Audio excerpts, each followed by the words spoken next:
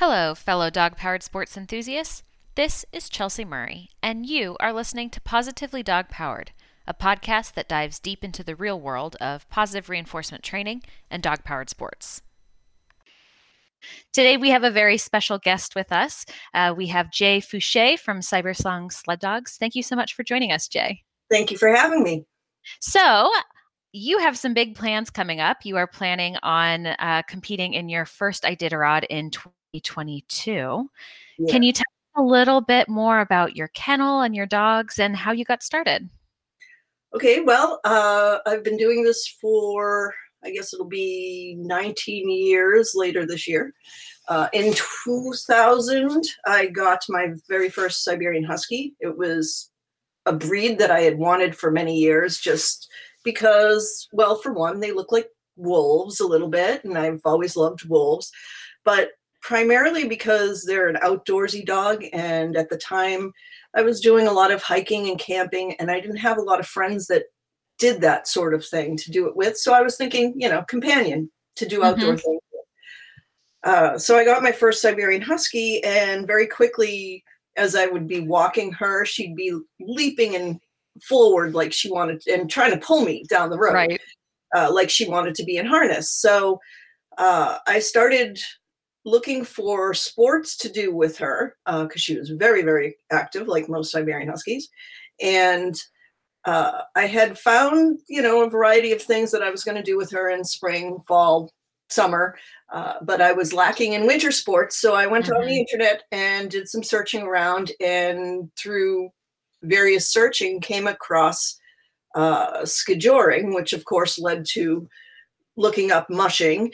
And at the time, like many people who aren't involved in this sport or know somebody that's involved with it, I just thought mushing was done in Alaska.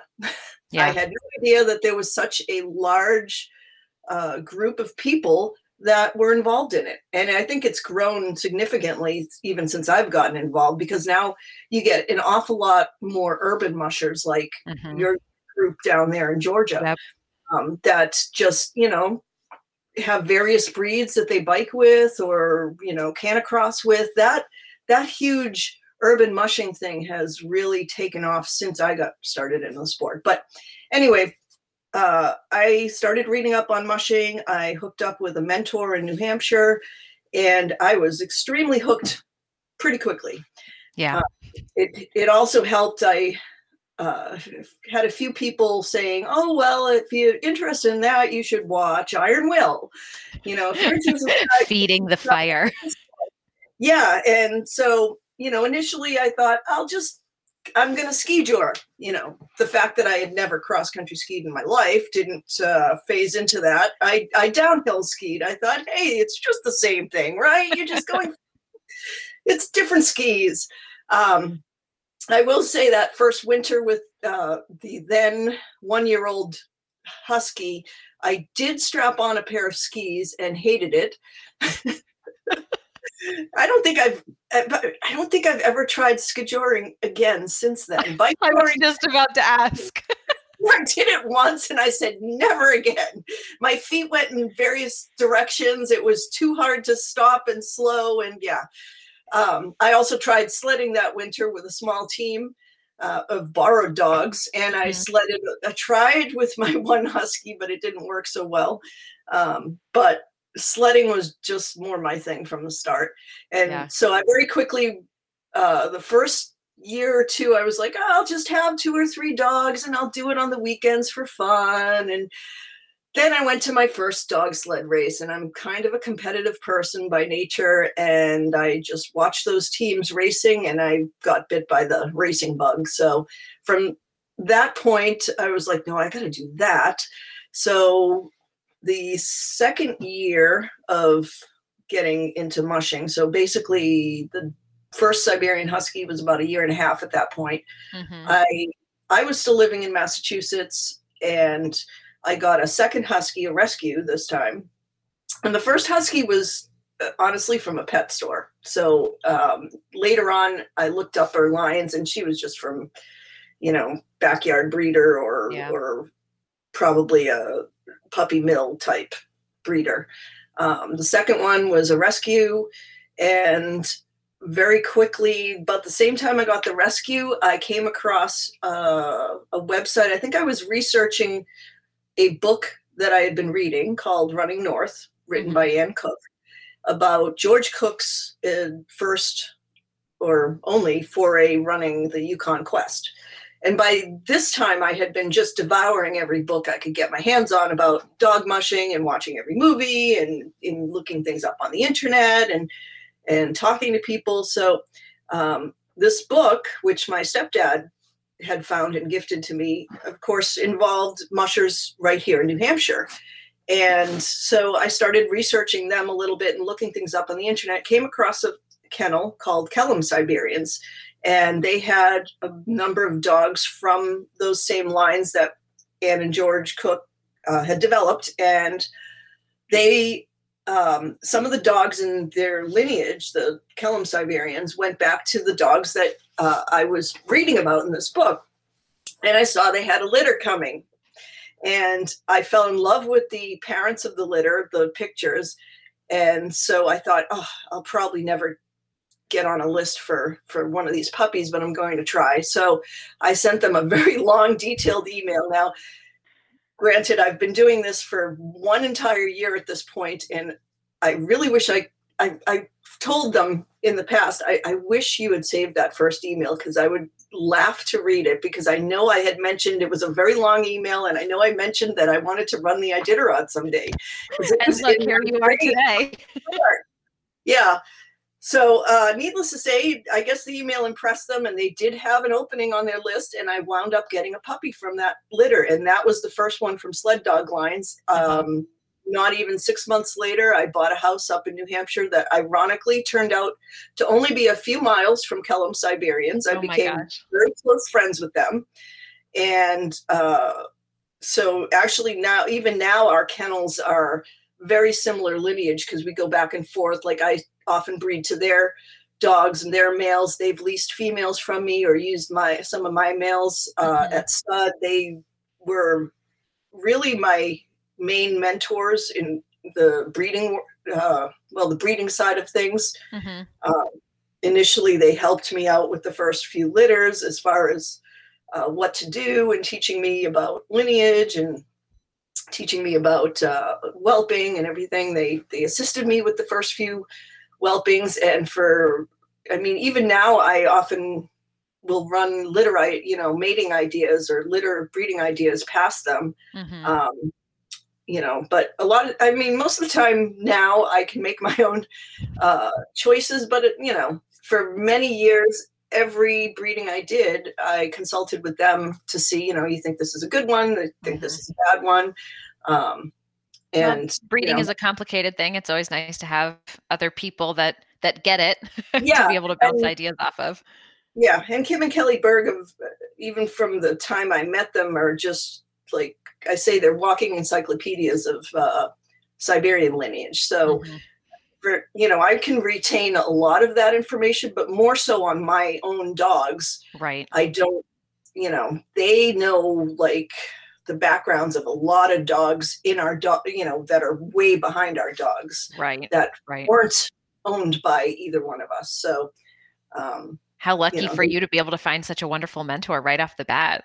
They've been an amazing resource, and we've become super close friends over the years. And yeah. So you've, right from the start, you knew you wanted to do long distance races. Yes. And I think it just, from the first story I read about Iditarod, the whole idea of not just the racing of the dogs, I think it's the whole pitting yourself against Mother Nature, basically. And camping out there, everything involved with distance racing, that part of it appealed way more from the start than the sprint racing. Yeah. And I know with your training runs, you're getting a little bit of that now, doing longer runs, kind of being out in the elements. Do some of the other long distance races that you have done put you in a similar position, or will the Iditarod be a step above, obviously, but quite different from others? Yes and no, both. Okay. A lot of the races I've done in the past 12 or 13 years have some similarities in the fact, they're checkpoint races. Mhm. You can hit any sort of weather out there. I've been out there in, well below zero with wind chills that are even further below zero. Yeah. I've been on races where mushers have like half the pool is scratched because the wind chills are so fierce that they're almost afraid of them. And yet I've gone out there. I've been on races where we're running on dirt because there's not a whole lot of snow in certain sections of the trail. I've been, on races that have had pretty challenging trails here and there. But even with all that experience, and the checkpoint experiences, the distance, running 300, 400-mile races, it's still probably, I'm assuming, going to pale to what I'm going to face on Iditarod. Yeah. So Yeah. I mean, that's got to take a whole other ball game. yeah, that's got to take a huge amount of mental preparedness and a positive outlook to be able to push yourself through those challenging environments.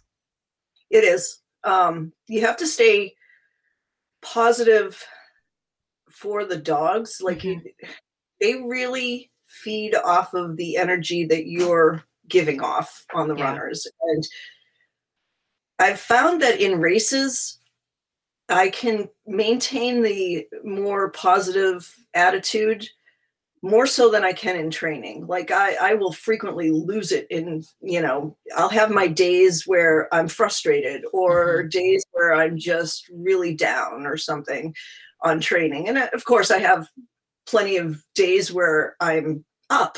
That's more so that than the other options. But on a race, I think I've got it in my head that I need to stay positive to keep the dogs positive, because I have seen them early on when I didn't have that going on in my head. And before I learned that, I would see the effect it would take on the dogs. If my mood got down and I started to get really discouraged and I started to think we weren't going to be able to do things, I would see the dogs kind of reflect that in their performance. And then other times I've been in races where I've been convinced, early on, like, oh, the dogs can't do this. Look at them. They're just doing terrible. We're walking and they can't finish this race. And then after the fact, I look back and I'm like, actually, I think the dogs were doing fine. That was all in my head. That was me that felt like I couldn't finish the race. So. Yeah. I mean, that's hard. You're out on the trail by yourself, and especially when you have all those other ailments and weather challenges that you're facing. I would imagine that it takes practice to keep yourself in that positive outlook, when you are facing such extreme conditions. I'd say the biggest contributor to that is the sleep deprivation. Yeah, I can't say that. The sleep deprivation, because you start going a couple of nights with, 2-3 hours of sleep a night, and your mind starts playing some really funny tricks on you. Yeah, I bet. And it's hard to stay positive sometimes, especially if you're hitting a lot of challenges when you're lacking sleep. Yeah. Do you have any, tips that when you notice yourself starting to get in a negative mindset, is there anything that you find that, brings you back from that? I think just the trying to remember that in past races where I felt like I can't get past a challenge, and remembering, okay, I did get past that challenge.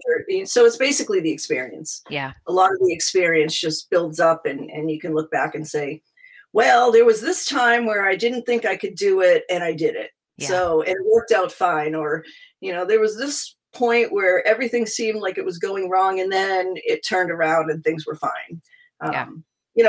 There are certainly times where it's a struggle to get yourself out of that mood, for me anyways. But I'm always working on trying to improve the state of mind here. Yeah. Well, with all dog powered sports, we're a team with our dogs. So training them physically and mentally is part of it. And physically and mentally training ourselves is part of that too. Making sure that we can be there to support them as well. a lot of times I feel as a musher of especially of a large team, you are everything, the coach, the nutritionist, the cheerleading squad. Yeah. You have to wear so many hats, and there are times when it's very physical. So you're also an athlete. Yeah. Not to the extent that the dogs are being athletes, but it is still a physical challenge, at least whether you're, if you're a bike jawer or ski jawer or on a sled. In the fall, not so much, but not for me. I'm sitting on a four-wheeler in the fall, so I don't get a whole lot of exercise, except for getting off and running up and, undoing tangles. But but the rest, especially on a sled, it can be very physically challenging at times. It depends on the trail. So yeah, absolutely. So as you are preparing, your dogs for some of these long distance races, not necessarily the Iditarod, what does a daily week look like as you're preparing? How many times are you going out, and are you running the full team each time, or do you tend to break them up? Well, in the fall, we're running pretty large strings of dogs on the four-wheelers. And at this point, I do, for a few years now, I've had probably 24 to 30 dogs in training at the start of fall. So it's pretty large teams, and usually I can split it into two, like 14 dog teams or something like that. And I always have a handler, or I should say usually have a handler helping me in fall. There have been times where I don't. But as long as I have a handler that I can quickly train up to train a team with a four-wheeler, we are going out with the teams maybe sometimes 5 times a week. Okay. I'd say this fall, it was more like 4 times a week. Just due to issues around here with trail issues and neighbor issues. And and then as the season progresses, when we do get on sleds, and that varies depending on where I'm at and weather, but once we get on sleds, then it breaks down to it. Sometimes we're running, 8 dog teams or even 6 dog teams because conditions don't allow for more. And then it's a struggle to try and get everybody out frequently enough. Hopefully, once we get enough snow, I will bump that up to anywhere from 10 to 14 dog teams. Okay. Right now, I have too many dogs to get everybody out at the same time. My handler that I have this year is comfortable running 8 to 10 dogs. Okay. Occasionally I've taken out 14 if the snow conditions are good, but it's only been like a handful of times that I've been able to take out that many dogs. So we kind of have to rotate who's running. So, but normally in winter, I'll still be getting out 4 times a week, but once we start race season, it's maybe 2 to 3 times a week in between the races. It just depends. Next year, it's going to be kicked up a notch for training for Iditarod, I'm sure. Yeah. This year, we've kind of taken it easy as opposed to it. So it really depends on what I'm training for per year. Here, there are no races that I've signed up for. So, originally I was thinking I was going to train up the dogs to do camping trips, but a lot of things have kind of gotten in the way of that. Yeah. Issues with my truck and trailer. So I'm kind of constrained to using local trails. And also the plans to travel to other states and do this are complicated by COVID. So, and we've been limited on snow here this year. It's getting going now. I just can finally train from my yard on sleds, but I mean, there have been years where I can train from my yard on sleds after Christmas, and usually it's sometime in January. For it to be the first week of February, that's really late. So that shows you how slow our snow year has been this year. Yeah. So, and that obviously puts an impact on your training plans and forces you to get a bit creative with how you're running dogs and having to go off property with them too, I imagine. So, basically this year it's just been about, keeping them muscled up and trying to, get some long runs in so I can analyze some of the younger dogs and kind of decide who I think has the qualities I want for Iditarod. Mm-hmm. But I'm not pushing them like I do other years. Focusing on doing other things to prep for the next, 14 months, I guess. Yeah. But in other years, I would be doing a lot more longer runs and training out there in the winter. Looking ahead to the Iditarod, do you have an idea of what your team looks like and who you're planning on running, or is that all kind of up in the air as to how they perform over the next 14 months? I know which of I think at this point, yes, I know which will be the core dogs on the team. There are a few that, there's a couple right now with one in particular has a medical issue that I'm not sure if it's just a temporary thing or a life altering thing. I'm hoping it's just temporary because she's a fantastic yearling and she would definitely be part of the group. Another dog, it's been like last 2 months of nothing but medical issues here with dogs. Another one just diagnosed with epilepsy, which is a real bummer because she was a super promising 2-year-old. She finished the UP 200 with the team last year as a yearling. Oh my goodness. Yeah. So that knocks her out of the Iditarod running. And I've got a couple that one's about to turn 2 and the other one is, I think, 4. The 4-year-old I acquired, he might actually be 5 or going on 5, but I acquired him a year ago, fall, as an adult. And this year has been very telling as far as I gave him a year to kind of settle into the team and kind of excuse some of his behaviors last year. Mm-hmm. But now by this year, I'm like, all right, I have tried my damnedest to correct some of your behaviors in harness. You just don't have what it takes to be an Iditarod dog. So it's been another dog that would be a likely candidate, more as a backup candidate, because I don't think he'd be my first choice. He overheated in the fall on my handlers team, so unfortunately he would still not be my first choice for Iditarod. He would kind of be the last choice. He does fine in the winters. He has not had any issues this winter, no matter how warm it's been. It's just fall training that he has an issue with. I don't know how he's going to do next year. So it's, I have my core team. Definitely, I'd say most of the dogs I raced in the 2 qualifiers I finished last year will be part of the Iditarod pool next year, with the exception of a couple that are now going to be too old.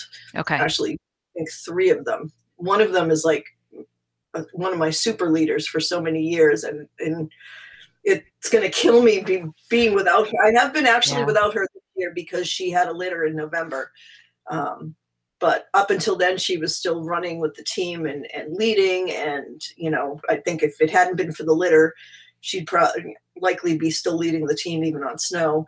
Yeah. But she's going to be turning 11 by the time we get to Iditarod. So if she were on the team, she'd be turning 11 on the Iditarod because she was born in March. So I'm like, that's probably pushing it, especially for a Siberian.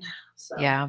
So besides age and, health concerns with the dog, what are some other traits that you look at in terms of, temperament and trainability for your dogs as you're starting to put your teams together? Well, basically, temperament, it's kind of an overall thing here. I don't care if the dog is shy, outgoing, friendly with strangers, only likes me. My big thing is that they need to be focused in harness and not fighters in harness.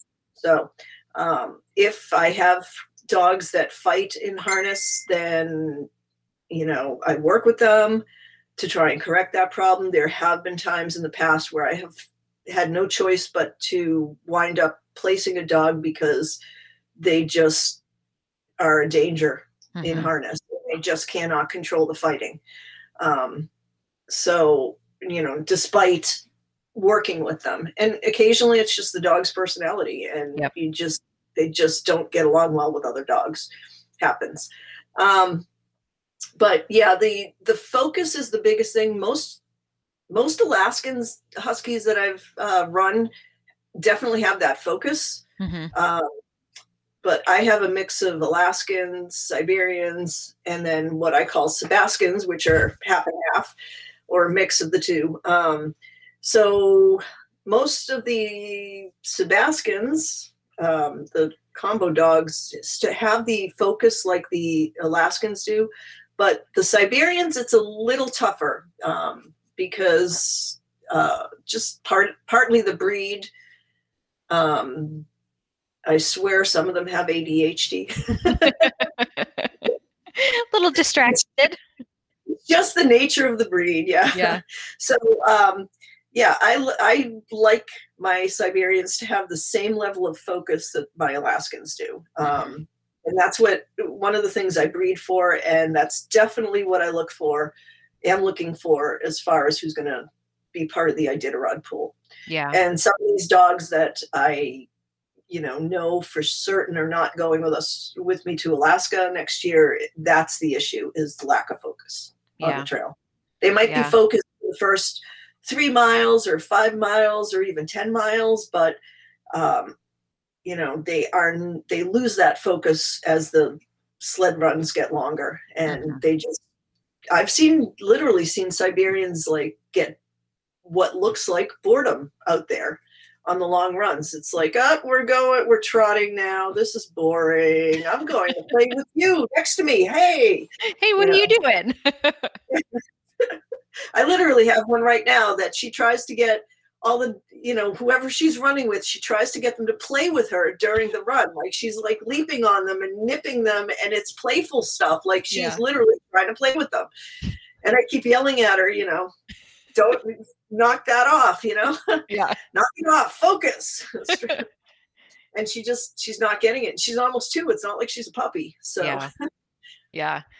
So when you're putting together your team, beyond focus and harness, are there different skills that you look for when you're placing them, in lead versus swing versus part of the team or wheel? In some manner, yes. Obviously, leaders have their own set of skills. Right. Best leaders are intelligent enough to be able to follow. I mean, literally, the really intelligent ones know what a trail marker looks like on a race. Yeah. They're intelligent enough to have learned G and HAR and G over and all the various commands. They're also confident enough to be up and lead. And you see, there are some that just naturally want to be up in front. They want to see what's ahead on the trail. And there are others that just, give them that much freedom up front, and they're all over the place, and they're turning the team around, and they can't do it. So that's definitely the leadership skill, is a quality a leader has to have. Yeah. I do have the occasional leaders that they'll run in front of the team, but they aren't so great on their commands. We call those trail leaders. They're great at doing a trail where you don't have to have a lot of turns. Or a lot of times I'll put a leader like that with a leader that does know their commands, so they can drag them over when need be. But usually the front end of the team, it will depend on where I'm running. Around here, where I live in New Hampshire, we have a lot of other trail users, skiers, or in the fall, it could be people walking or biking or, doing God knows what. But in the whether, regardless of the season, I think almost every trail, or most trails that I use, have their risk of coming across people with loose dogs. So if I know I'm going to be running on a trail with loose dogs, the front half of my team is going to be all the dogs I already know will just run past a loose dog without giving an issue. Yeah. And the ones that are very curious or can be somewhat aggressive towards loose dogs, which does happen, they're all at the back of the team where they can't cause any trouble, because the front of the team will just pull them past. Yeah. So but other than that, a lot of times I will run dogs in swing up near the front of the team. I'll run backup leaders or leaders in training. Mm-hmm. And then the rear of the team, a lot of times I definitely have good wheel dogs that, in my opinion, a good wheel dog is one that when you're going around, first of all, knows how to get under the line and move from side to side on the line without tangling themselves up. So if you're going around, like granted, I'm running long strings of dogs. So sometimes when you go around a corner, by the time your wheel dogs get to that corner, it's a very tight corner. You need them and the point dogs in front of them to swing you around that corner well. So especially for the wheel dogs, they need to be able to slip under or cross over the line to get around the corner and then go back. Mm-hmm. And I've seen dogs that just learn to do this really well. I don't like running super tall dogs in wheel for that reason, because they have a harder time at it. That makes sense. Yeah. And then, of course, your point dogs are supposed to assist your wheel dogs in getting you around a corner without pulling you into it. I've not really seen dogs in that position actually do that. So unless they happen to be good wheel dogs, but they still don't seem to do it unless they're in wheels. So yeah. But I usually I make dogs run in all different positions on the team. Always, like every time I go out, I'm moving dogs around. I do tend to, like many people, start to rely a little too much on the same good leaders. I do try to rotate out the leaders once in a while too. And you know, especially in spring or fall, I'll be working with new leaders and training new leaders.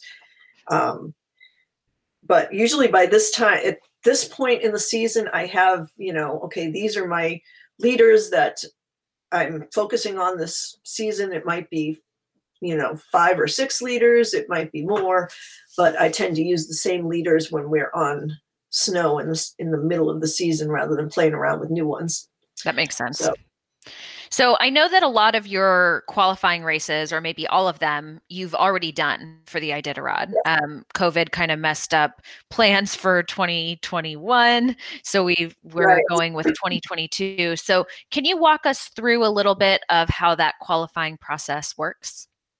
Sure. Well, for Iditarod, they want you to do 2 races that are 300 miles or longer, and 1 race can be less than that, but it still has to be at least, I believe, 150 miles. So, excuse me.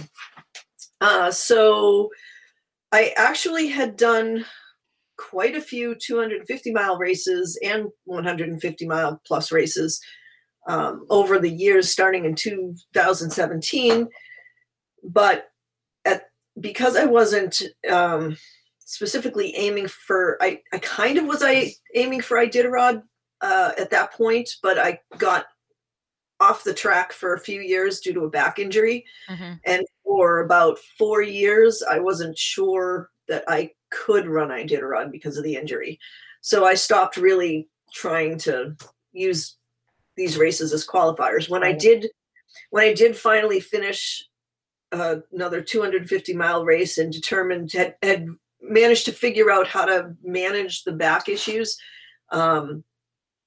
After that, I went and looked at the requirements for qualifying for Iditarod, and things had changed since in the years that I wasn't paying attention to it, where now you had to have your race marshal fill out a report card basically for you while you're running the race and then submit it to Iditarod. Okay. So it turned out that I had to kind of start anew at that point because I needed those report cards. So the first qualifier I wound up finishing was in 2017 when I finished the John Baird Greece Marathon. At the time, it was still a 400-mile race. So that was my first one. And then for the next, 2 winters, I was attempting to do the remaining qualifiers, and it just became very impossible on the East Coast to finish qualifiers here. to get the training in. First of all, there's only one here in the Northeast, and that's the Can-Am 250. And then the other ones are out in the Midwest and tend to be earlier, or I had signed up for the Canadian Challenge at one point, and this is up in Saskatchewan, Canada, and I just couldn't get the training in that year. It was, we were off to a slow start here. I wound up losing my handler and mid-season couldn't replace him.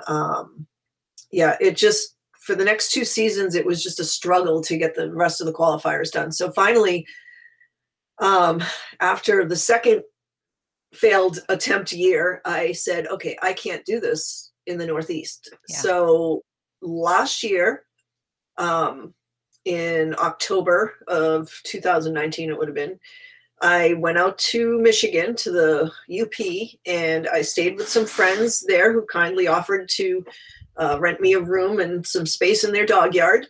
And I stayed there from October through the end of February last winter season, and I was able to finish my qualifiers out there.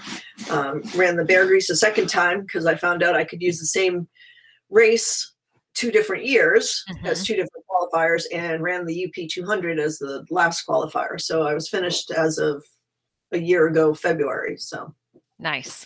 And that, how long does that qualifier last? So once you complete your races, how long do you have before? Is there like a deadline to sign up?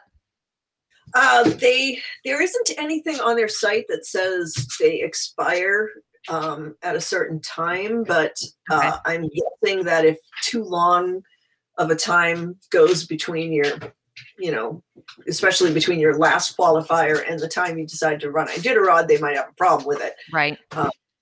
But yeah, since my first was in 2017, the last 2 were last year, I should be okay for next year. Okay. Fingers crossed. Unless they decide to change the rules, and then I'm going to have a problem. But well, we won't put that out there. That won't happen. Yeah, let's hope they don't. Yeah. In addition to finishing these 3 qualifiers, you also have to. That doesn't just guarantee you're in. Yeah. You also have to have a Iditarod veteran write a letter of recommendation stating that they have witnessed you training or racing or whatever, and that they feel you will be able to complete the Iditarod, that you've have what it takes or know what's involved. Right. And the people that I stayed with in Michigan, Jamie and Justin High, have both run Iditarod in the past. So they had, part of the thing when they said, they could, I could stay with them, was that they would then be able to witness me training and racing, and one of them could write the letter for me. So, so there's that. And then you still have to get it past, there's like a review board that reviews the rookie applications and decides whether or not they feel you meet all the qualifications. So they could still, even with all of that, turn around and say, yeah, no. I'm not sure what causes them to do that, and hopefully they wouldn't, but then, but wait, there's more. Then I believe it's usually the first weekend in December, you have to attend a rookie meeting in Anchorage. And it's like 1 or 2 days long, where I suspect they just overload you with information on everything from the trail and how you need to prepare and get your bags ready and all the different logistics. And so I will be attending that one in December. Okay. Yeah. Well, and I know, so attending that, and I also know that you're planning on going up to Alaska before the race for a little while to allow the dogs time to adjust and to do some training up there too, right? For the entire season. Okay. I'm not risking, it's just too wishy-washy here in the Northeast as far as training. We've lost a lot of trails in past years, both fall trails and winter trails. There have been more and more restrictions put on mushers, especially those of us that use 4-wheelers to train in the fall. I've had, ongoing issues with neighbors. And because we've lost so many trails, one of the things that I'm forced to do in the fall is literally use the dirt road system around my house to train, which Right. I've done since I moved here 7 years ago, and initially wasn't an issue, but has become an issue as more and more people with pet dogs have moved into the neighborhood and walk their loose dogs on the roads during the week, or even weekend. So it's just become more and more challenging to train a distance team in New England or New Hampshire in particular. So I think if I lived in the Midwest, it'd be a different story. I could train there and go up to Alaska, like, late December, early January, do the last month, 2 months of training up there. Some people, like guy from Quebec last year ran Iditarod, and he didn't go up to Alaska until after the UP 200, which is mid-February. So he only went up a couple of weeks in advance, but they can get the training up there that is similar to what you could get in, the Midwest or Alaska. Right. I can't here. I'm lucky if I can start training the beginning of September.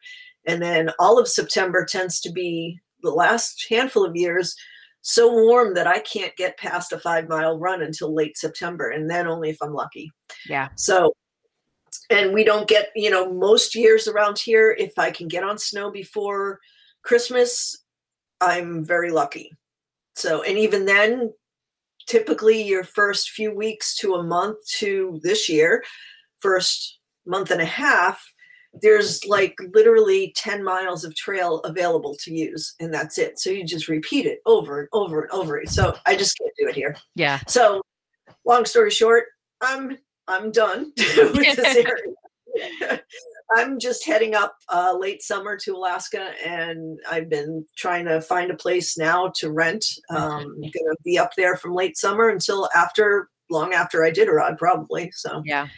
I'll stay there for at least a few months after Iditarod, because I hear you don't get your checkpoint bags and stuff back right away until May. It could take a little while for that stuff to come back. Yeah. Yeah. Well, I mean, that sounds like a really smart plan to make sure that you have the time for your dogs to build them up, so that you do have a safe race. Right. And it will acclimate them to, conditions, trails, temperatures up in Alaska. So. Yep. So as you are preparing for this big adventure ahead of you, is there anything that, looking back 10 years, you wish you would have known or wish you would have kind of given yourself some advice on? So many things. Yeah. But I mean, experience is, always a learning thing. I mean, I wish I could go back 18 years and tell myself to not waste so much time, not take it quite so slowly. It's, other than that, I wish things had moved along a lot quicker.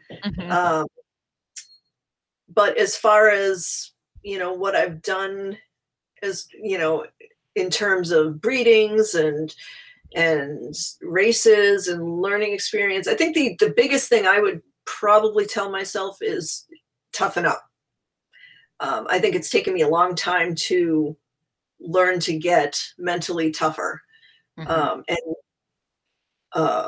That is going to be really important next year. And I still have my slip-ups where, my days where I just feel like I can't handle quite enough of the, all the stuff that's being piled on. But I've gotten enormously better at controlling that aspect of it. And I think learning to lean on myself, over especially the last couple of years, I've started learning to do things for myself that I always relied on other people to do. And I mean, some of it's like really simple stuff, learning to, fix the four-wheeler myself, learning to use a chainsaw. I mean, that sounds like a really tiny thing, But I was terrified of chainsaws for the longest time, and I had one, but I'd always find a guy and make him use it. Mm-hmm. Or a handler, here, you use it. But especially this year, I've been out on the trail, cutting trees down, clearing trail and doing it by myself, and, learning to overcome the fear of that. So I think even something like that has nothing to do with dog mushing. Yeah. Is still character building, and distance racing requires a really strong, like, mental attitude, I think, and strong character, because there's so many more challenges that you have to face out there that than I feel are in sprint mushing, Yeah. Yeah. So. And you're out there by yourself with your dogs. So being able to, fend for yourselves, so to speak, does take a lot of that mental toughness. Yeah. And I feel even from the start, I've been good at getting myself out of some pretty tricky situations when I'm out on the trail. Things that crop up,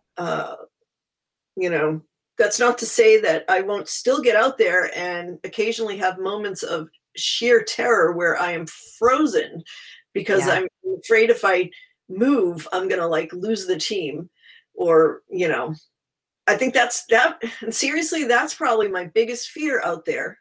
And probably, I would imagine if you talk to a lot of mushers, that's everyone's biggest fear. Out there, I'm not usually worried about injuring myself or the, getting too cold, or there have not really been a whole lot of times out on the runners where I fear like for my life or anything. I am just always in terror of losing the team. And it's not even about losing the team and, hey, I'm stuck out here all by myself. It's losing the team, and when I have lost the team, I spend that entire time until I get back to them worrying about, are they okay? Is a dog being dragged? Is a young dog being going too fast and going to be scarred for life mentally because they overran them? Or, are they heading back to the truck, or are they heading off into the wilderness, and am I going to find them again? And, so it's just all this goes through your head over and over again. And that can be like the longest period of time trying to get to them. And I've had plenty of times where I've lost the teams and gone through that enough that, that you remembered all those emotions. Yes. That I swear every time I step on the runners or get into a situation where I feel like I might lose the team because, we're an example. I'm stuck. The sled is stuck off the trail. I can't sink a hook, but the only way to unstick the sled is to literally step off the runners and get into a position where I can move the sled. But, the minute you lift it out, they're going to yank it forward. Yep. And so, I find myself in those situations sometimes just completely frozen in fear.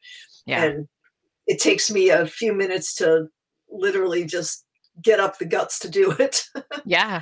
Well, and I imagine that some of your prep too, knowing that could happen and experiencing it, I imagine a lot of your prep goes into how to prevent situations like that from happening. Sometimes there is no preventing it, but but of course, honestly, some of the prep work that I've been doing for the last 2 or 3 winters, knowing that I'm heading towards this goal, has been to deliberately go down, do some of the stuff that I never would do in past years, deliberately try to do the toughest trails or the sketchiest conditions, or, things that would scare the crap out of me in prior years. And the more I do things like that, I feel like the more confidence I get as a sled driver and a musher, and that helps. Because, I know that I've gotten myself out of some sticky situations before, or done some really crazy stuff before. There were a few crazy things we did on the trails in Michigan last year that I would never have done in the past. Like coming off a power line trail, we had enormous amounts of snow. There was like probably a 7 or 8 foot high snowbank. Oh my gosh.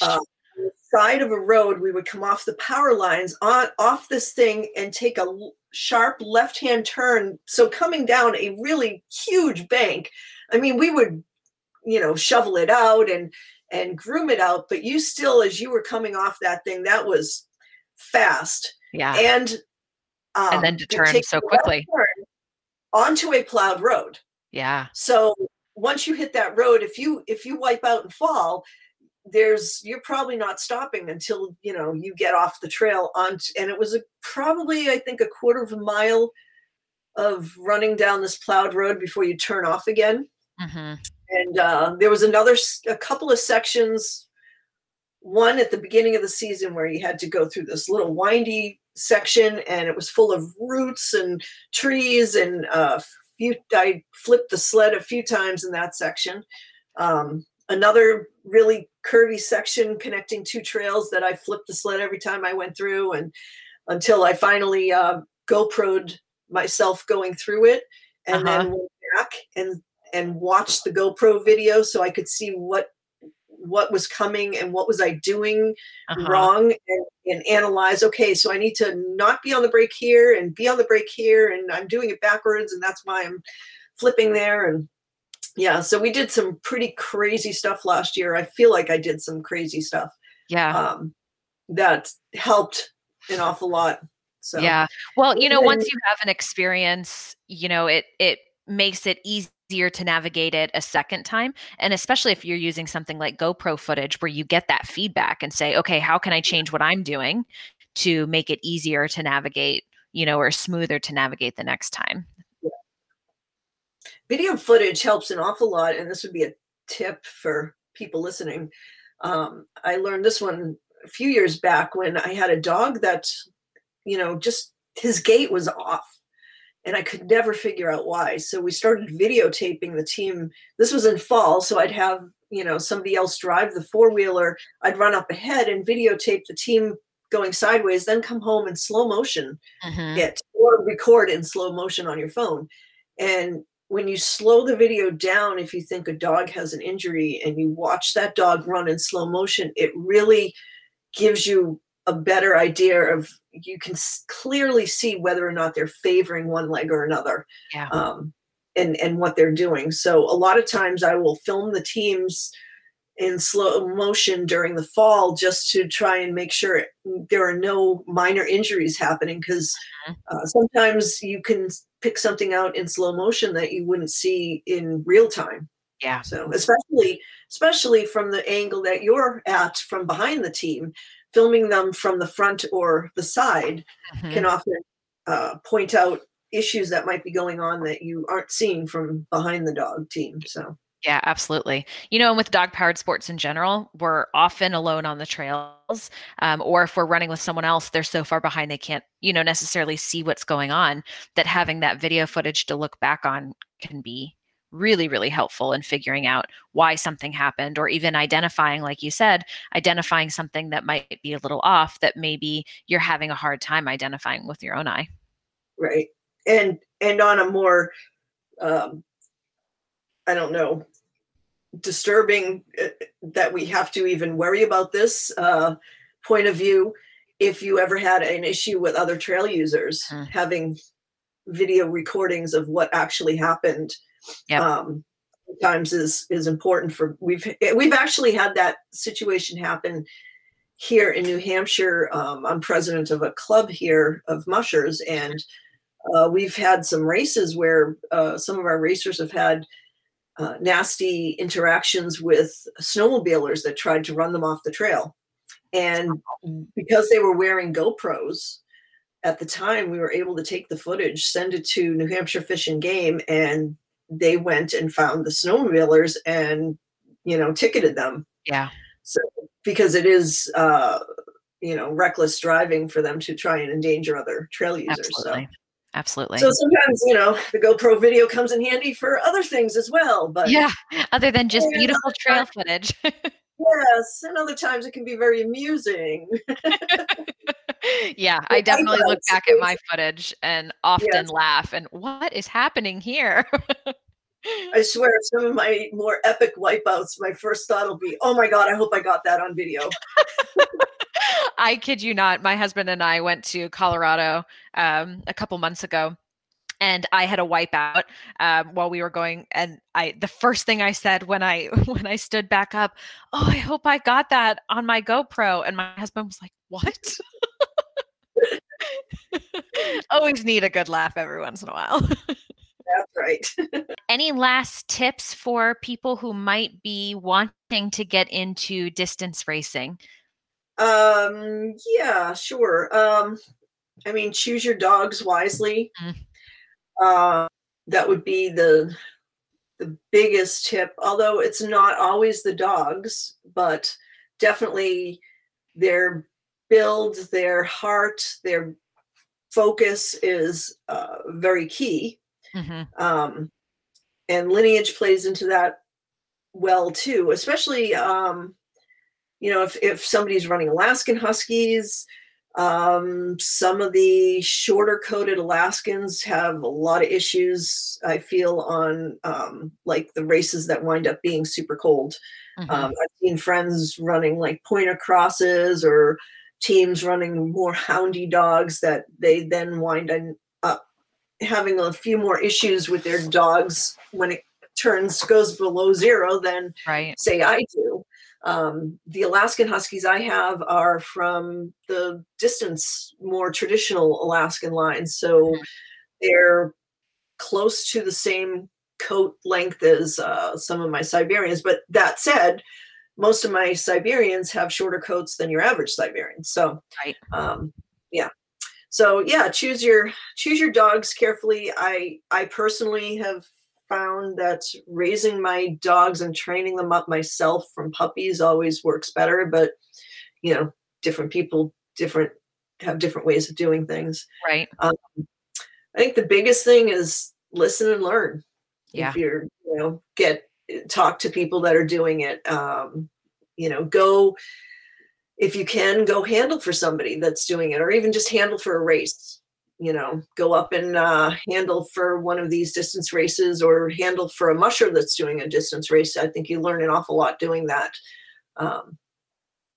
And ask people that have done it before what they're doing. Yep. What they've done. So yeah. Lord knows I will be asking my share of zillion questions of the Iditarod musher veterans that I'm friends with over the next year, if I haven't already. I mean, I know I've been asking questions already for the past year or two or three. So, well, questions are good. We are always in a place where we can learn more, and certainly asking questions of others who have had those experiences can go a long way to helping us further our journey, for sure.